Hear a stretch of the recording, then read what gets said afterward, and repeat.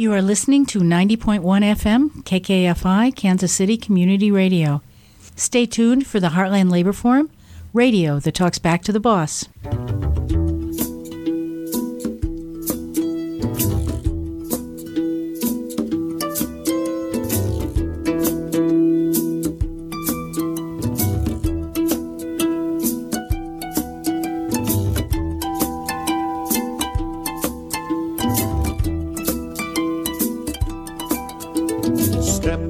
Step along this march can be won.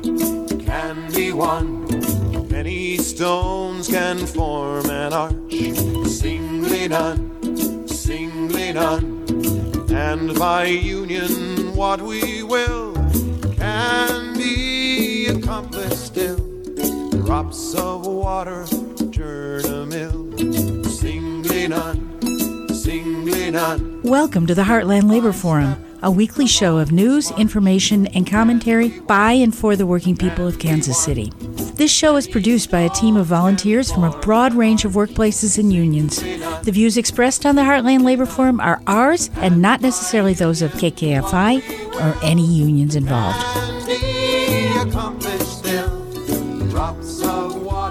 And welcome again to the Heartland Labor Forum. I'm Judy Ansell. Tonight's show is being underwritten by Roofers Local 20 and Painters District Council 3. Roofers Local 20 apprenticeship provides the highest quality of roof applicators in the region. Accredited by the United States Department of Labor Bureau of Apprenticeship Training, our program provides Local 20 with a workforce second to none. Craftsmanship and quality is what we do. On time and within budget is how we do it. For more information about roofer apprenticeships, call 913-281-2527. And the International Union of Painters and Allied Trades, District Council 3, fighting for working families since 1916.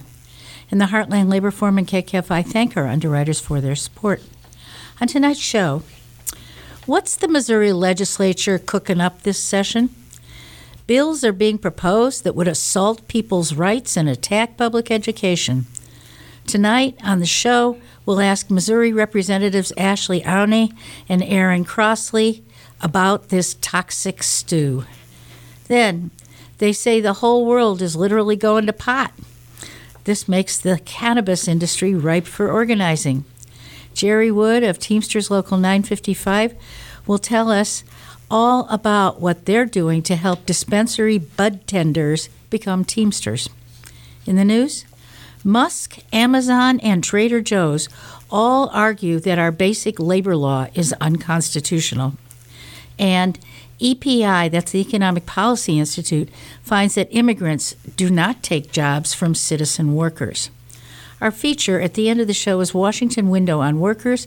We're going to talk about labor for ceasefire. And now for the news.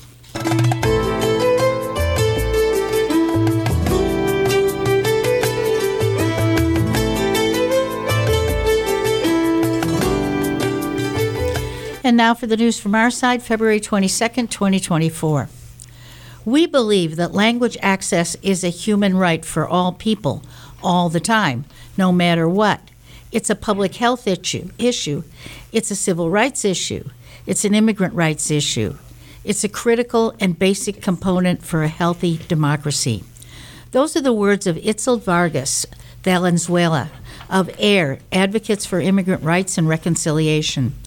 AIR and KC tenants brought a proposed ordinance to the Kansas City City Council today for language justice so that we can have full democracy in our city.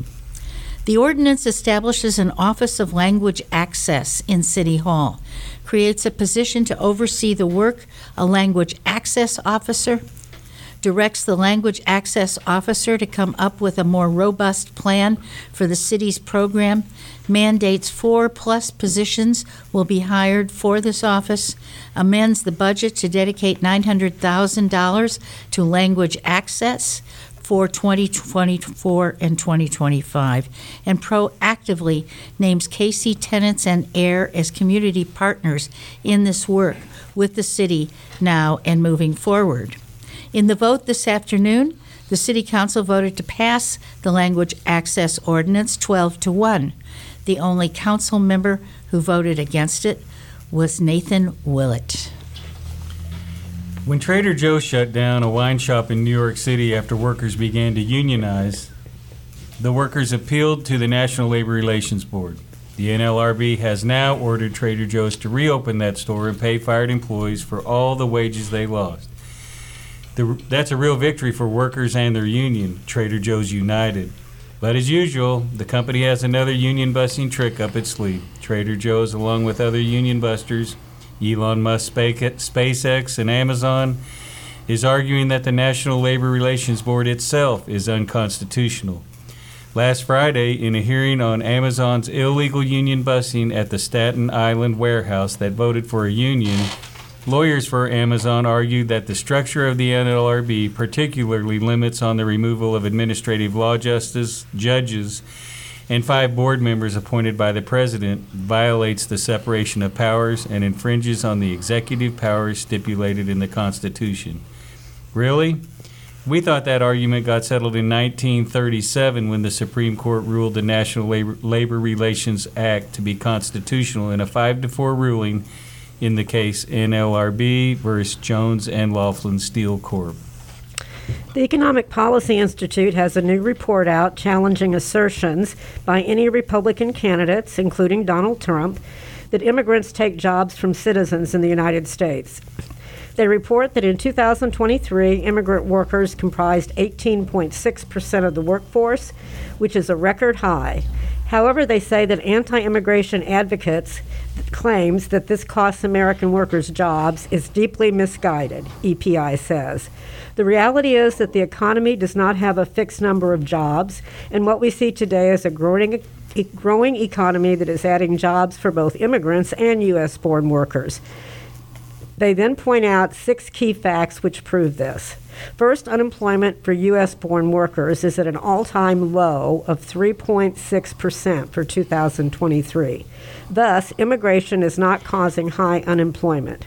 Second, citizens who have jobs are at the highest rate since 2001. Third, the unemployment rate for citizens at prime working age has been at an all-time high for the last 2 years. Fourth, that's even true for U.S.-born men without a college degree. That's an important figure because the anti-immigrant forces claim that it's blue-collar and less educated men who are being displaced by immigrants. The statistics show that that is not true.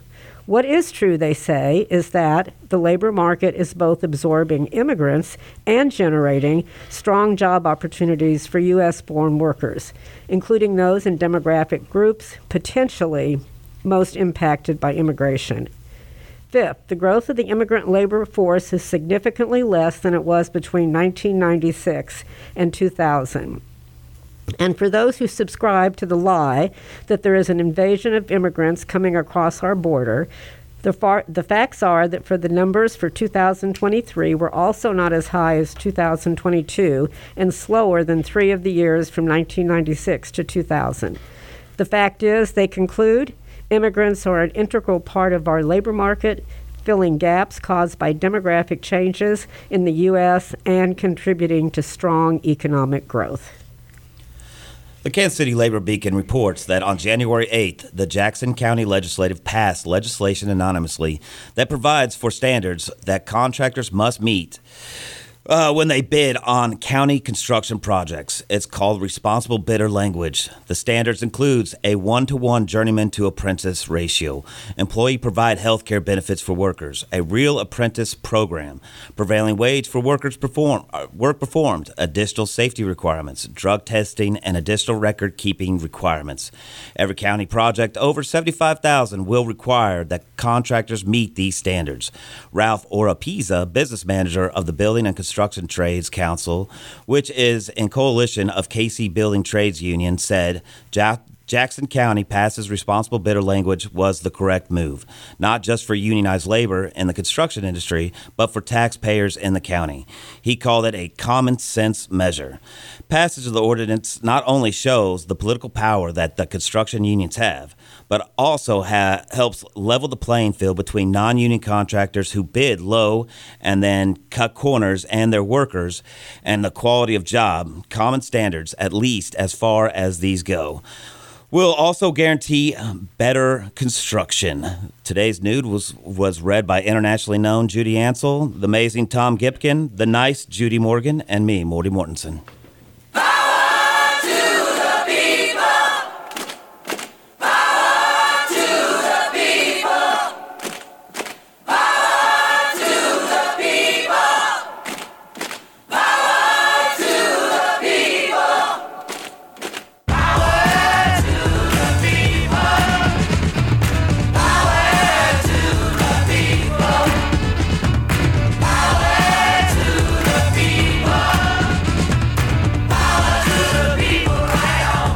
Evening. I'm Judy Morgan, President Emerita of the American Federation of Teachers, Local 691, and former Missouri State Representative for the 24th District. The song you just heard was Power to the People by John Lennon and the Plastic Ono Band. On this half of the show, we'll talk to two of our Missouri House representatives about what's happening in the legislature this session. In her second term, Representative Ashley Awney represents District 14. She serves as the minority whip of the Democratic caucus, is an ex officio member of all House committees, and is the ranking minority member on the Emerging Issues Committee. In addition to her legislative duties, Ashley is the owner of Propel Creative Studio, a marketing agency in Kansas City. She lives in the Kansas City Northland with her husband and stepdaughter. Representative Aaron Crossley represents District 29 and is serving in his first term. He serves on three major House committees: Budget, General Laws, and Utilities. As a licensed master social worker, Aaron has spent 2 decades working in roles centered on social and community service. Currently, he works as a behavioral health business strategist and project manager at a local safety net hospital. In addition, Aaron is an adjunct professor teaching the social workers of tomorrow at a local university. Born in Independence, Aaron resides there today with his wife, Jessica, and their son and their daughter. Welcome to the Heartland Labor Forum, Ashley and Aaron. I'm going to ask you about the initiative petition process, which is something I know a lot of our listeners are very concerned about. We have a really strong one in Missouri. It's enshrined in our state constitution, where the people can put issues on the ballot and the voters decide. And for a number of years, the Republican majority in Jeff City has been filing bills that would weaken our initiative petition process and make it more difficult for the people to put issues on our ballot. Is our initiative petition process in danger, Ashley? Absolutely, it is.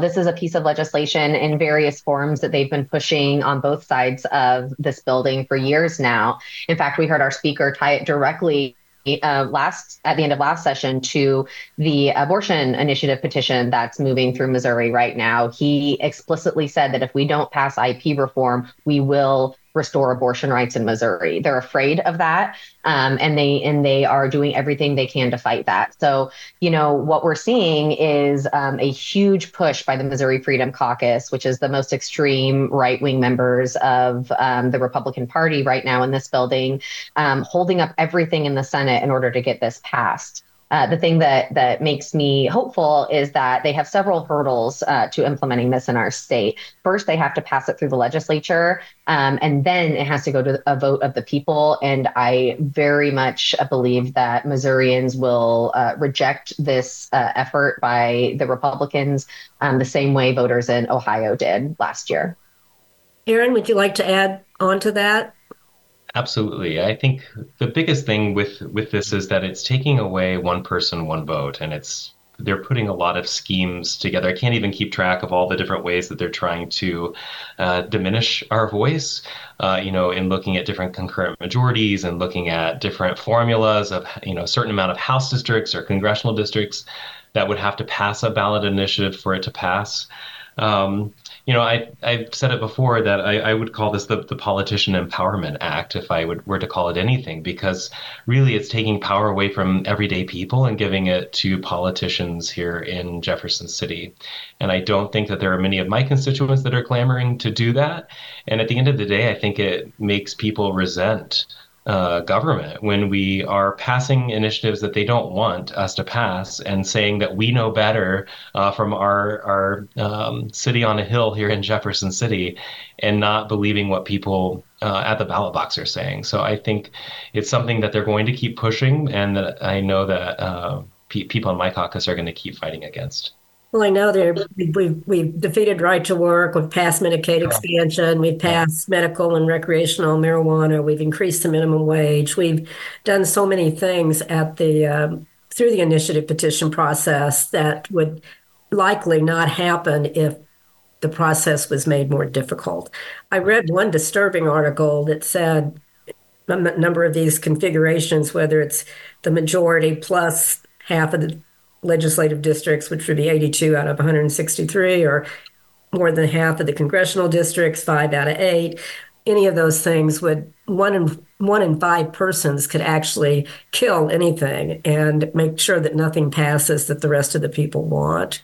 Right. So that would be really detrimental. But okay, that sounds it's kind of hard to say right now if it will pass, right? Because of all the dysfunction going on. Would that be an accurate statement?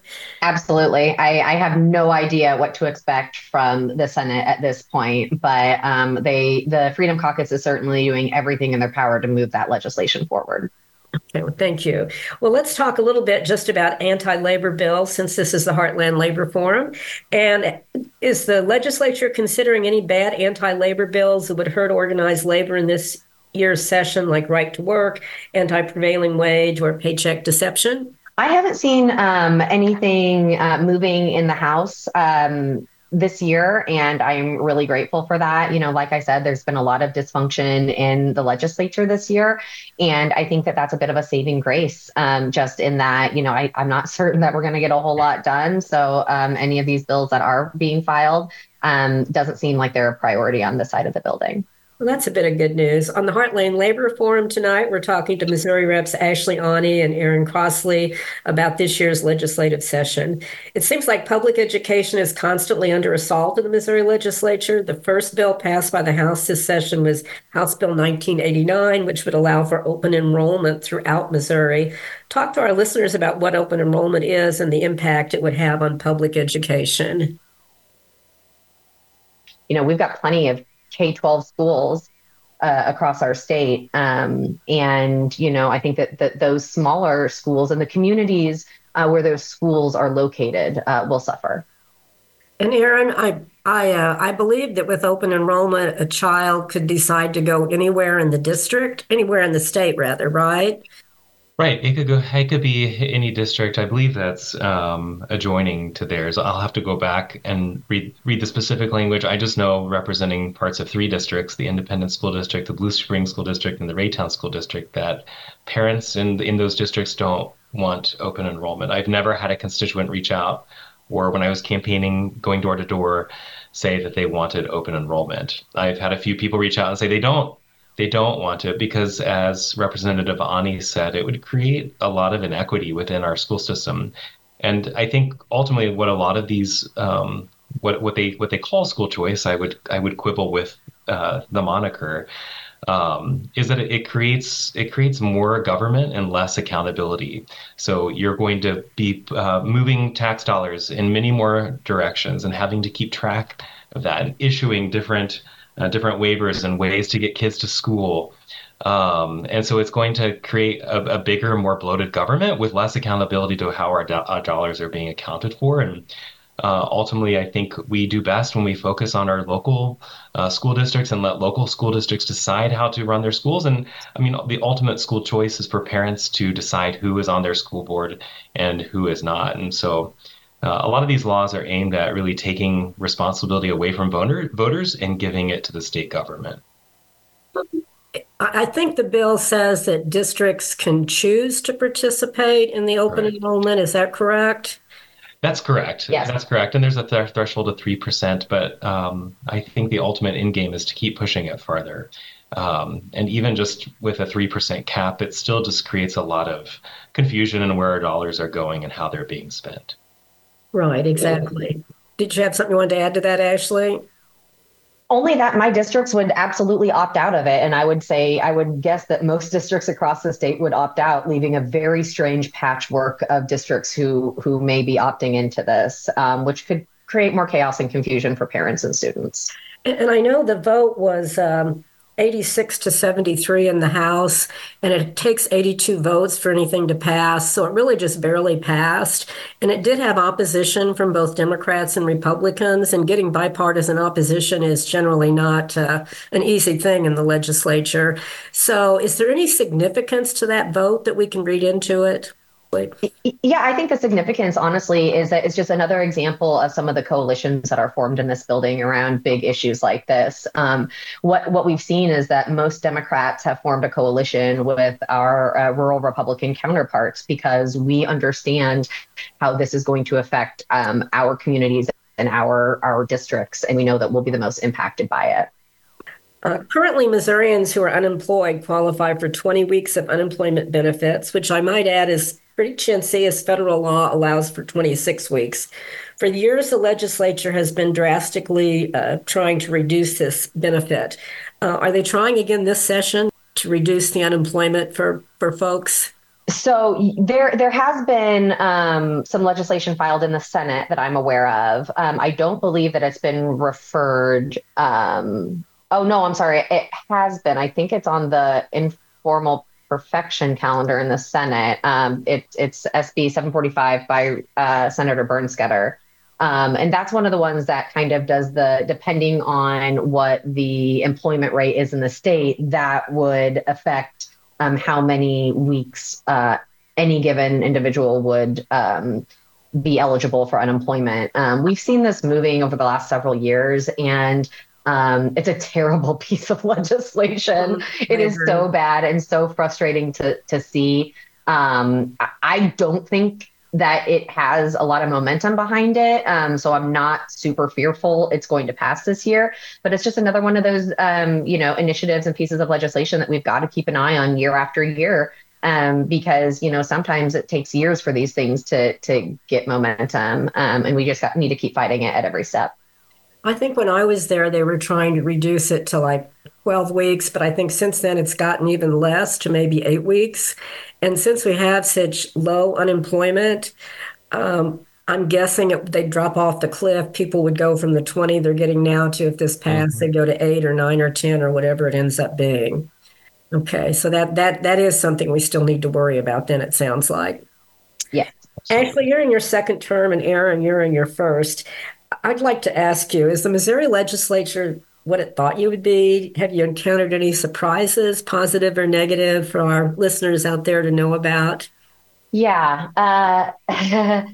The legislature, honestly, I don't even remember at this point what my expectations were when I came in. It was such a whirlwind when I ran in 2020 in the middle of a pandemic and was sworn in during an insurrection, and things have not been normal since then. So It's been a wild ride for sure. I will say, one of the things that surprised me the most was the amount of camaraderie I found with my Democratic colleagues here in the House. It's the thing that keeps me going every day. Being in a super minority, as you know, Judy, is tough. We come down to Jefferson City every week and we lose, and we lose over and over and over again.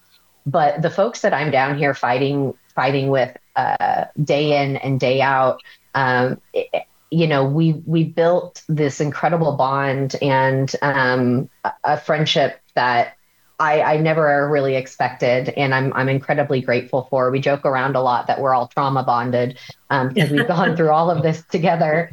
But it really is true. I mean, we've face the opposition arm in arm every single day. And I'm grateful for their fighting spirit, and I'm grateful to serve alongside these folks. How about you, Aaron? And you're just in your second year, your first term, second year. That's right. That's right. And your listeners couldn't see me kick my head back and laugh when you asked this question, because I love when people ask it, because usually the lesson I'm in the middle of learning is different than the day before. I think, for me, as a social worker, part of my code of ethics calls me to be engaged in advocacy in the political realm, on behalf of my profession, on behalf of the clients that I serve, and just for society at large. And so I had been involved in some advocacy and just engaged in what was happening before I got to the legislature, watching great representatives like Representative Ani and others making change from afar. So when I came here, it was a little surreal just to kind of be a part of it, because I had seen it, in a matter of speaking, on TV. And then so to be in the chamber and being with such great reps was a real honor. I think for me, the difference is also, so I don't think I was super surprised in a lot of kind of what was happening. I would say the biggest thing that made an impression on me was just hearing what is said on and off of the mic. So, we all hear what people say when they're on the record, but hearing what people are saying off the record is a little disheartening and encouraging. So, in some cases, hearing, when we heard the anti-trans bills last year, I had a colleague on the other side of the aisle tell me that he thought if we passed those bills that they would be harmful to children. And I tended to agree with medical experts and let them go into their expertise. But he still voted yes on the mic. He still voted yes in committee on bills that he had told me off the mic would be harmful to children. And so I think that that's kind of people at the worst, but then also seeing people at the best when they are taking those hard votes, when they're voting for what they know to be right and what their constituents would want, rather than what big donors would tell them to do, rather than what their party would tell them to do, taking those hard votes and standing up for the principles they know to be right. It's kind of seeing the best and the worst in people that has made the biggest impression on me. We're running out of time, so I want to ask you, both of you, real quickly, what's the best way for your constituents to get in touch with you? I always tell people they can find me lots of places. Ashley.Aune at house.mo.gov. That's ASHLEY.AUNE at house.mo.gov. Or ashleyfrommissouri.com. You can find me on Twitter and Facebook and all of the socials. I'm very, very available. Okay, great. And Aaron, how about you? What's the best way to get in touch with you? Same deal. If you Google Aaron Crossley, AARONCROSSLEY, you can find me everywhere. And my cell phone number is on my campaign website. So if you want to call me and text me, you're welcome to do that. But my house email is aaron.crossley@house.mo.gov. And I'd love to hear from you anytime. Well, thank you. I'm Judy Morgan, and I want to thank our guests this evening, Missouri Reps Ashley Aune and Aaron Crossley. I know how busy you are during the legislative session, and we very much appreciate you taking the time to share your perspectives with us. Absolutely. Thanks so much, Judy. Thank you.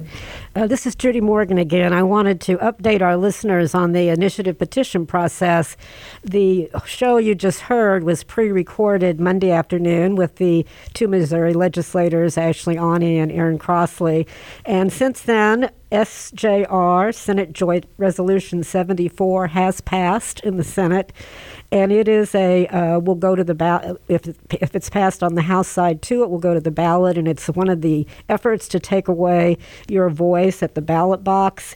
What it will do is it will require not only a majority of voters to pass a constitutional amendment to the Constitution, but it will also require that a majority of the congressional districts also vote in favor of it, which would be 5 of 8 congressional districts. So it's basically just putting another way of making it harder for things to get to the ballot, for voters to vote on the stuff that the legislature won't do and they want in practice. And also in the House, coming up this Tuesday, 3 bills are going to be heard: House Bill 1749, House Joint Resolution 72, and House Joint Resolution 102.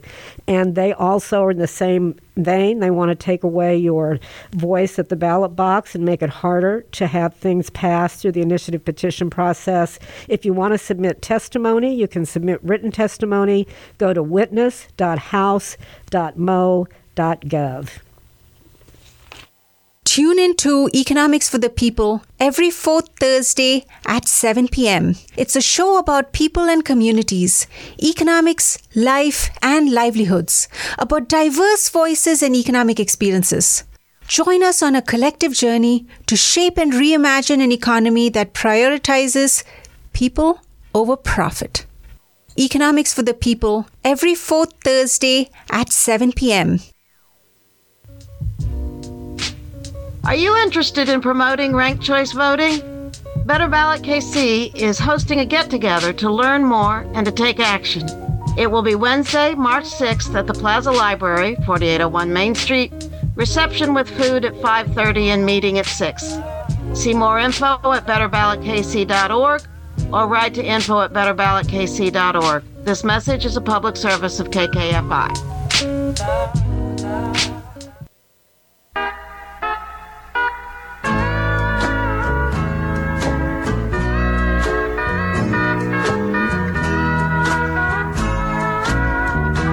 Don't bogart that joint, my friend.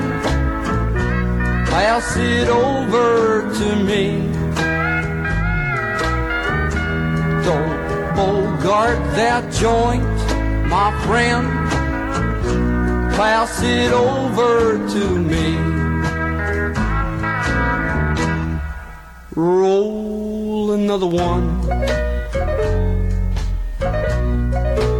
Just like the other one. You've been hanging on to it, and I sure would like a hit. Don't bogart that joint, my friend. Pass it over to me. Don't bogart that joint, my friend. Pass it over to me. The song you just heard is Don't Bogart That Joint by Fraternity of Men. And we're looking to have a lighthearted conversation in this segment. I'm Tom Gepkin. I'm president of CWA Local 6360 here in Kansas City. And my good friend Judy Morgan, president emerita of AFT 691, and a former House member, will be hosting this segment. In November 2022, Missouri voters voted to legalize marijuana for recreational use. This created a legal industry for this newly legal product.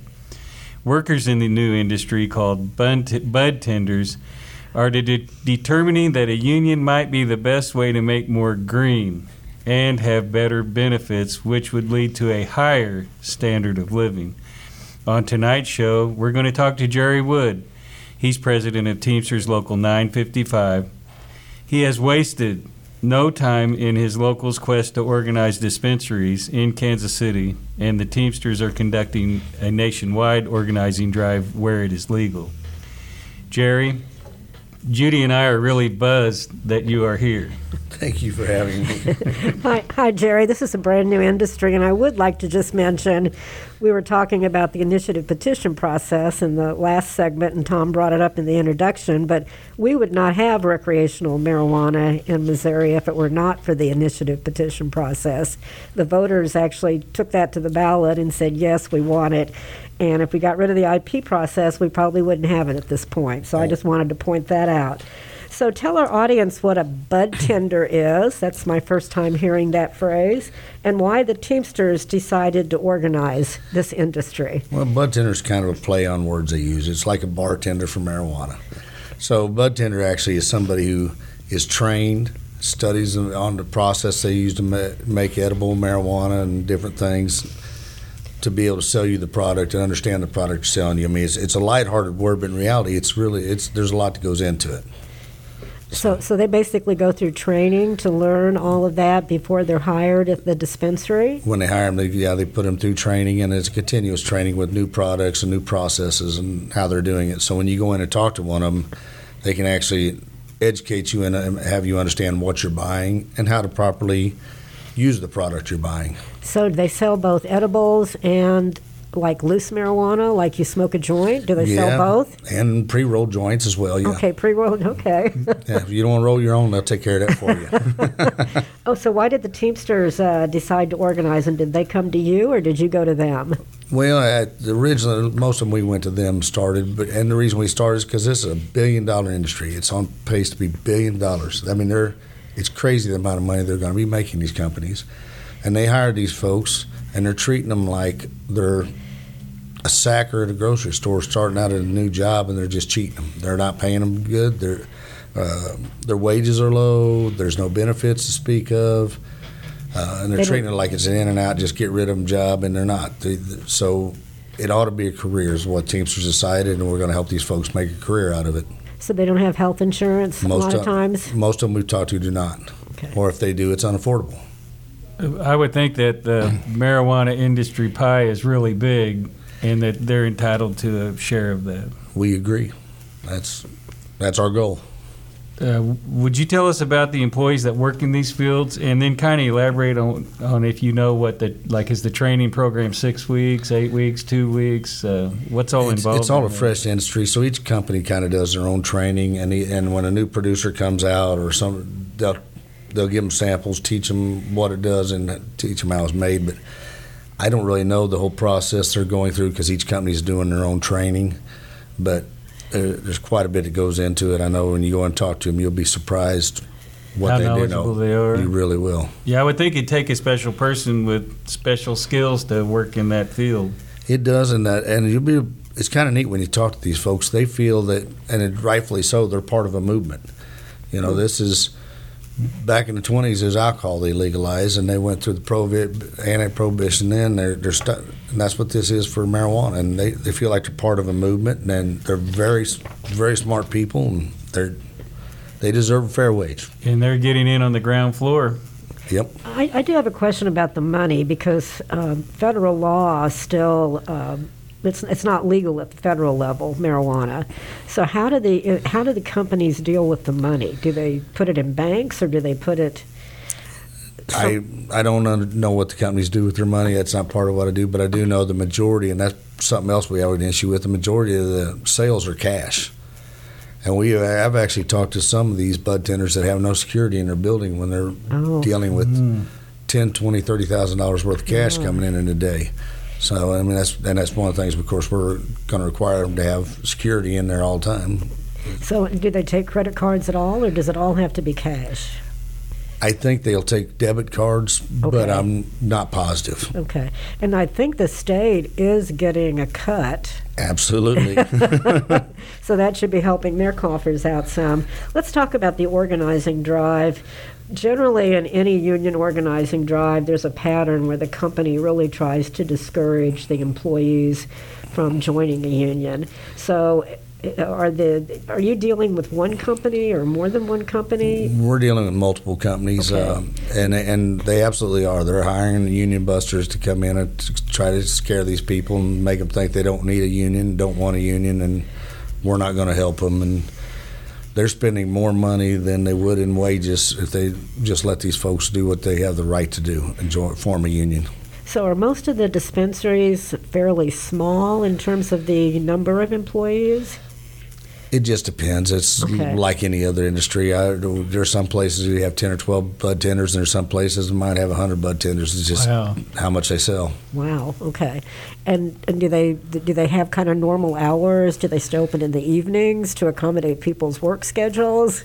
It depends on the shop, but most of them are. They start a little later in the morning. Okay. As one of them told me, us dope smokers don't get up early, I believe is what they said to me, but they usually start a little later in the morning and work a little later in the evening. Maybe somebody wants something at 10 or 11 o'clock at night, they might be able to get it. Okay.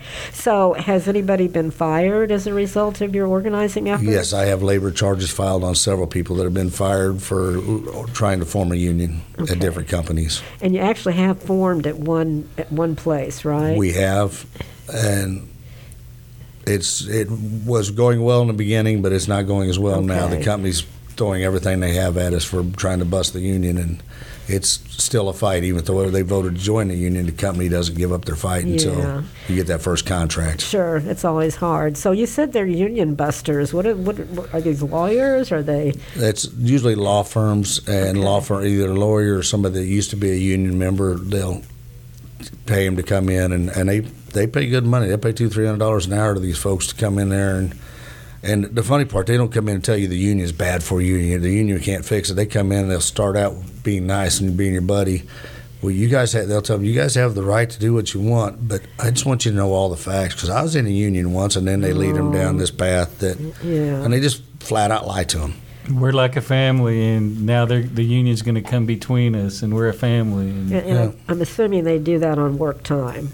Absolutely. They take their work time to come in and kind of the captive audience, like. Yep, they made it illegal to have a captive audience, but it's not illegal to have the meeting. It's illegal to mandatory them to come. Yeah. So they tell everybody this is not a mandatory meeting, but we highly recommend you come. Yeah, which means if you want to keep your job, you're probably going to come. Absolutely. Yeah. They got their job in their hand, and people are scared. Yeah, exactly. You're listening to the Heartland Labor Forum, and we're talking to Jerry Wood, who is the president of the Teamsters Local 955, about the marijuana organizing industry. What is the age range of the bud tenders? Oh, that's really kind of neat, because I've seen it's everybody. But I'm just going to learn how to talk. I've met with bud tenders from age about 18 or 19 all the way up to their 50s. It's a very diverse crowd. They're an interesting group. They're very liberal, very progressive, but the age group all the way through. So I would think maybe the fact that they're more liberal and progressive might make them a little more willing to join a union? It does when you first talk to them, and if you educate them and get them to understand what the laws are and that they have the right to do this, and employers lying to them, trying to stop them from doing it, you're in pretty good shape. But the problem is most people don't know labor laws. Right. So when they get to talking to them, they can scare them pretty easily. But yeah, you're right. They absolutely, as more progressive, they tend to be more leaning towards forming a union. Are they militant?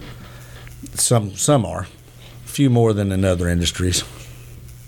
So are any other unions trying to organize the recreational marijuana industry, and how does that work? Here in Kansas City, UFCW is trying to organize as well, and they're just like any other industry where there's multiple unions. We just both do our job and represent the people the best we can. When you talk to these bud tenders, what makes them want to be a bud tender? Why be a bud tender? Almost every one of them will tell you they want to be part of the movement, that they feel and they've thought marijuana has helped people through the years with illnesses or pain or whatever else there was that they believe it helps with. And they feel they're part of the movement, helping that product become, well, not just legal, but actually be able to use it and not have the stigma to it. So you don't deal with medical marijuana, though, right? Yes, we do. Oh, you do deal with Bud medical marijuana? Tender sells both. Oh, okay. They sell both at that same facility? Yes. Oh, I didn't know that. So in terms of the medical marijuana, do they have to come in with a doctor's prescription?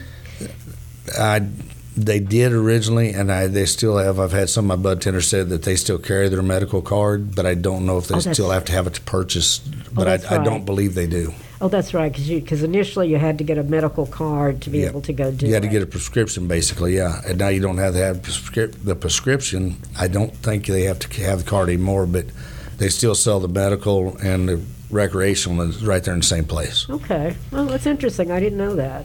And going back to the IP process, medical marijuana was also passed through the initiative petition. Yes, I think it was first, and then a few years later, groups got together to decide to put the recreational on the ballot. And I think it passed by 56, 57. It was big numbers. Yeah, it was. Our lawmakers didn't want it, so that's one reason we need an initiative petition, because we can't have the lawmakers that disagree with the majority of the people make all the rules. The majority of people need to be able to find a way to pass a law. I know when I was in the House, we actually did pass medical marijuana one time, but it wouldn't pass through the Senate. Right. So that's why they finally had to take it. But recreational never passed either side of the chamber. We did have bills submitted, but I don't know that they even got a hearing. Yeah, I don't remember getting a hearing. Yeah, so I was kind of surprised that recreational passed so heavily. I thought with Missouri being more of a rural state, but I'm guessing that there's folks in those rural areas that probably like marijuana too. I don't know that there's any rural city or town that doesn't have a dispensary in it. Okay, so they're everywhere. I believe that's right. Suburbia, There might urban, be and more- rural. Might be more per capita in rural Missouri than in. And you've done a lot of organizing over your career, and in this organizing process, do you use the traditional organizing tactics, or do you have to change it up a little bit? I think with every industry, you change up a little bit, but for the most part, yeah, it's still the same kind of thing. You have to educate the folks on what the union is, that they're the union. You educate them on the process of how to form that union and how to join the Teamsters. And for the most part, it's the same, but it's a lot easier to talk to them with them being a little more progressive, it seems. So how did you initially kind of get your foot in the door? Well, with most of them, they've come to us. Okay. There's a couple we've knocked on the door and kind of found our first contact, but the majority have come to us. And when they come to you, are they saying, we're being treated badly, we're not paid enough? Yes. Okay. Yeah, we're not treated bad, we're not paid enough, don't have insurance, we can't pick our own hours, our manager can do whatever they want. If they get mad at us, they just don't work us, and the usual complaints from a non-union company that abuses their employees. So basically not very many rights at all, it sounds like. Yes. Okay. Now, when they have looked out at the union landscape, what made them want to be part of the Teamsters? Most of them just say they want to be Teamsters because they believe the Teamsters is a strong union. And I'm not saying UFCW is not as well or anybody else, but I think our name just stands out a little bit. It's well known. I believe that's Everybody right. knows the Teamsters. So do the current non-union employees have any benefits, or it sounds like they don't, from what you're talking about. The ones the places I've talked to either have none or have their insurance benefits are so expensive they can't afford to buy them with what the company's paying them. Just kind of like Walmart always was. They offered insurance, but it was just so expensive that they put their whole paycheck into it, basically. Yep, exactly. Okay. So do you feel like these individuals becoming part of a union will be a life changer? Absolutely do. I think it'll give a person an opportunity to go to work every day, do your job, have some insurance, build a pension, and retire from that. Make a career out of it instead of a job. And I'm guessing they don't have any pension or 403B or anything like that, or 401K. Yeah. Nah, the ones I've talked to so far, no. Okay. So Jerry, you organize. You're organizing the recreational and medical marijuana. It sounds like, since they sell both at these dispensaries, but you do a lot of other stuff too. Talk a little bit about everything else you do. Yeah, we represent a lot of warehouses. We represent some dairy, bimbo bakeries, and bread drivers. We represent them. We have some public employees, some clerks at the county sheriff's office over in Wyandotte County. Just a little bit of everything. We represent just a little bit of everybody. And where is your geographic span? My jurisdiction's from basically up just north of St. Joe to South Kansas City and Kansas City, Kansas, Missouri. And do you have other people at the office who help you? Yes, I have another business agent, Shane Thompson, works with me. Okay, but just the two of you? Just two of us in this do local, all of that? yes. The Teamsters actually have 4 locals in Kansas City, and we're just one of the 4 locals. Okay. And I will tell you, Jerry is in charge of the Teamsters golf tournament, and I play in that every year, and it's a fun time. Well, thank you. Okay, so 4 different Teamsters locals. When one of them represents the UPS drivers, right? That would be Local 41, yes. Okay, so they represent UPS. Okay.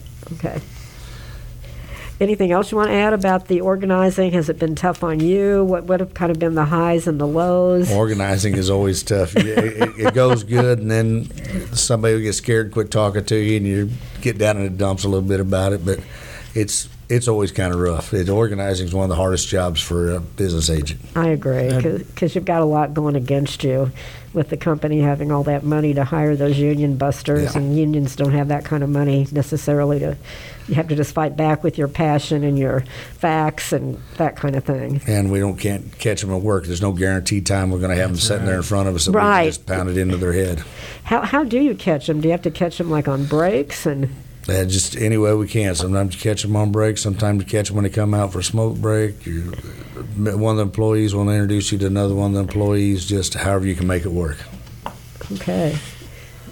Well, thanks, Jerry, for coming on. This was really interesting. I've learned some stuff out of this, and I appreciate you coming on and teaching us about the marijuana industry. Well, thank you for having me. This has been fun. Yeah, thank you, Jerry. Jerry, president of the Teamsters, Local 955. We really appreciate you. This is multiple times you've been on KKFI now, and your mom was on once also. So we really appreciate you coming on. Thank you. Thank you.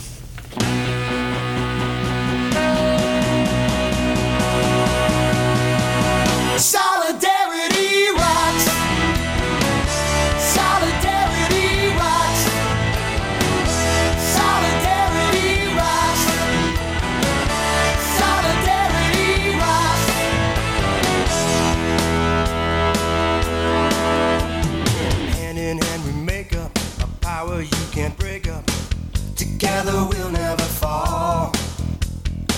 We're all united, we won't be divided. We're steel workers after all. Hi, and this is Judy Ansell, and with me on the phone from Washington, D.C. is Mark Grunberg from Press Associates, Inc., who's going to fill us in on an event that's happening in just 10 minutes across the country called Labor for a Ceasefire. They're having a webinar at 7 p.m. here Central Time. So, hi, Mark. How are you? Oh, fine. Thank you. Preparing for this webinar. It's going to be an interesting one, to say the least. So, yeah, well, tell me a little bit about it. What is the group Labor for a Ceasefire? It's about 200 local, over 200 local unions, 7 national unions, 2 sort of labor-type groups. You can't really call them unions, but labor-affiliated groups. They've come together, and what they want to be is a mass movement. They're signing up individuals now as well as unions to push for a ceasefire in the war between Israel and Hamas, and the war on Gaza too, obviously. Okay, so tell us, who are the national unions? Well, there's let's see. There's going to be among the two union leaders are going to speak. Becky Pringle of the National Education Association, which is the biggest union in the country, and the Auto Workers President Sean Fain. Other unions include the postal workers, the painters, the flight attendants, National Nurses United, National Nurses United, and there's a couple of others besides. Right. United Electrical Workers is one of them. In fact, they were the first union actually to come out for a ceasefire way back last year, actually. Yes, yes. So what demands do they have? And I assume they're addressing these demands to President Biden? They are, yes. They want Biden to immediately demand a ceasefire, that the shooting stop. They want him to put pressure on the Israeli government to let aid through, to let humanitarian aid through. They want him to basically demand release of the hostages as part of a deal to start negotiations for a 2-state solution. And they want basically that no more invading, no more Rafahs, no more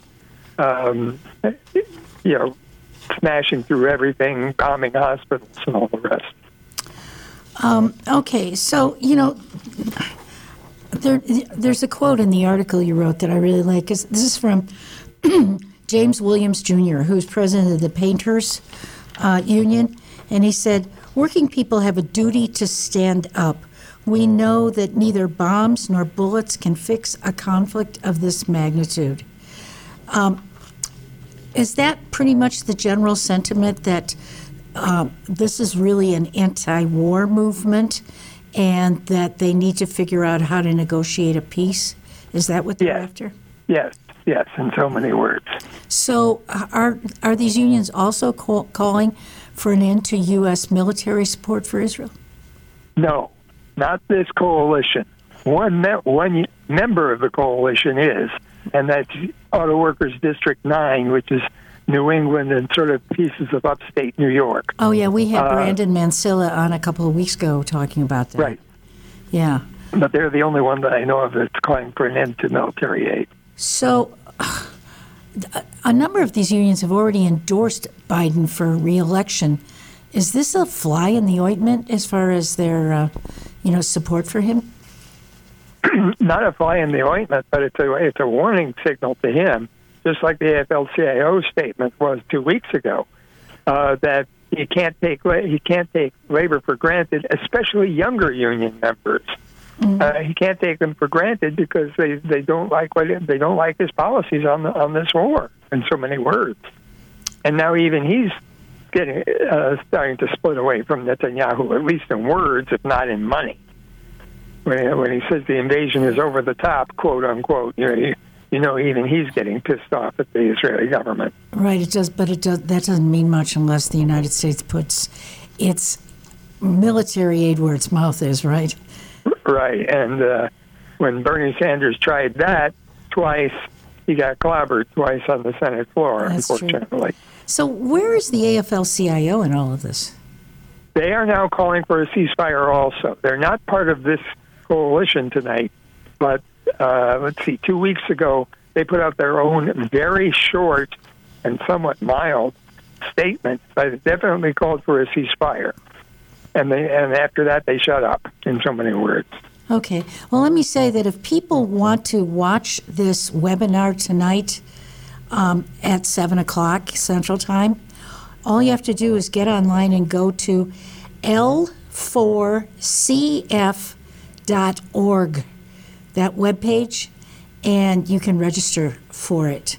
And the other guests who will be on, besides Mark mentioned Sean Fain and Becky Pringle from NEA, also Democracy Now! Co-host Juan Gonzalez, and Representatives Rashida Tlaib, who is the only Palestinian in Congress, and Representative Summer Lee.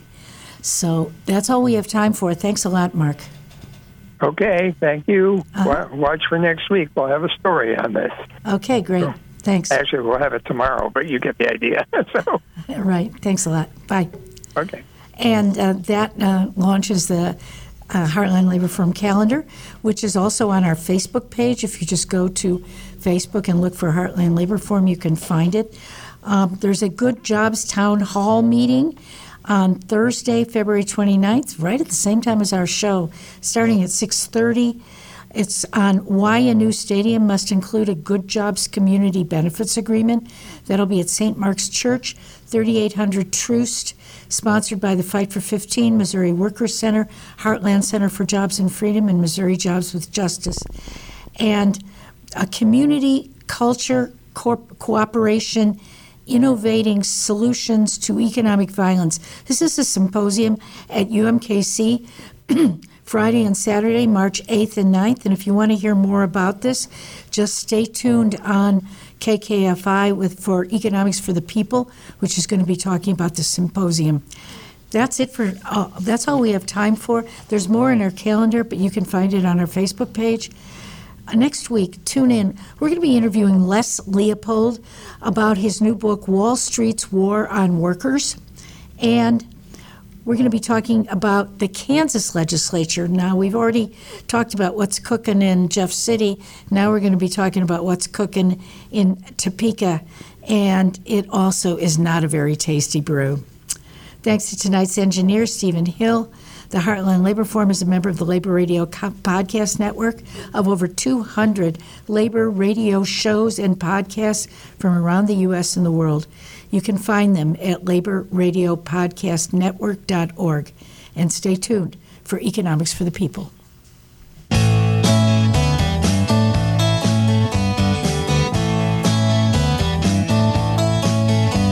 I graduated high school, I had a plan.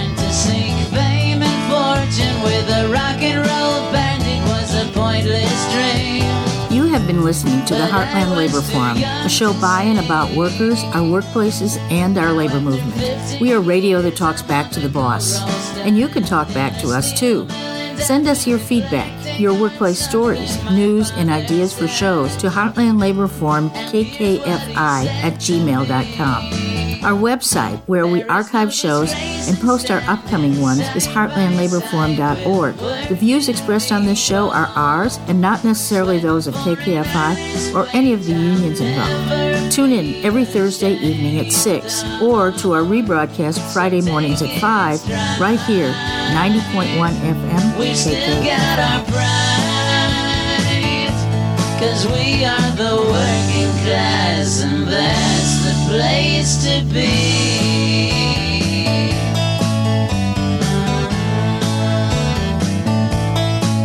He said if I were Frank Sinatra, I'd pull strings, and through political bull, you'd be on top of the glorified garbage pile, with all of their plastic smiles.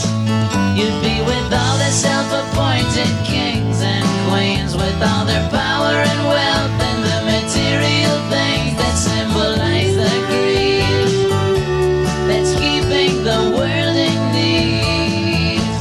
And you would be the darling of the Reagans and the Trump son, never to acknowledge the conditions where you've come from, to struggle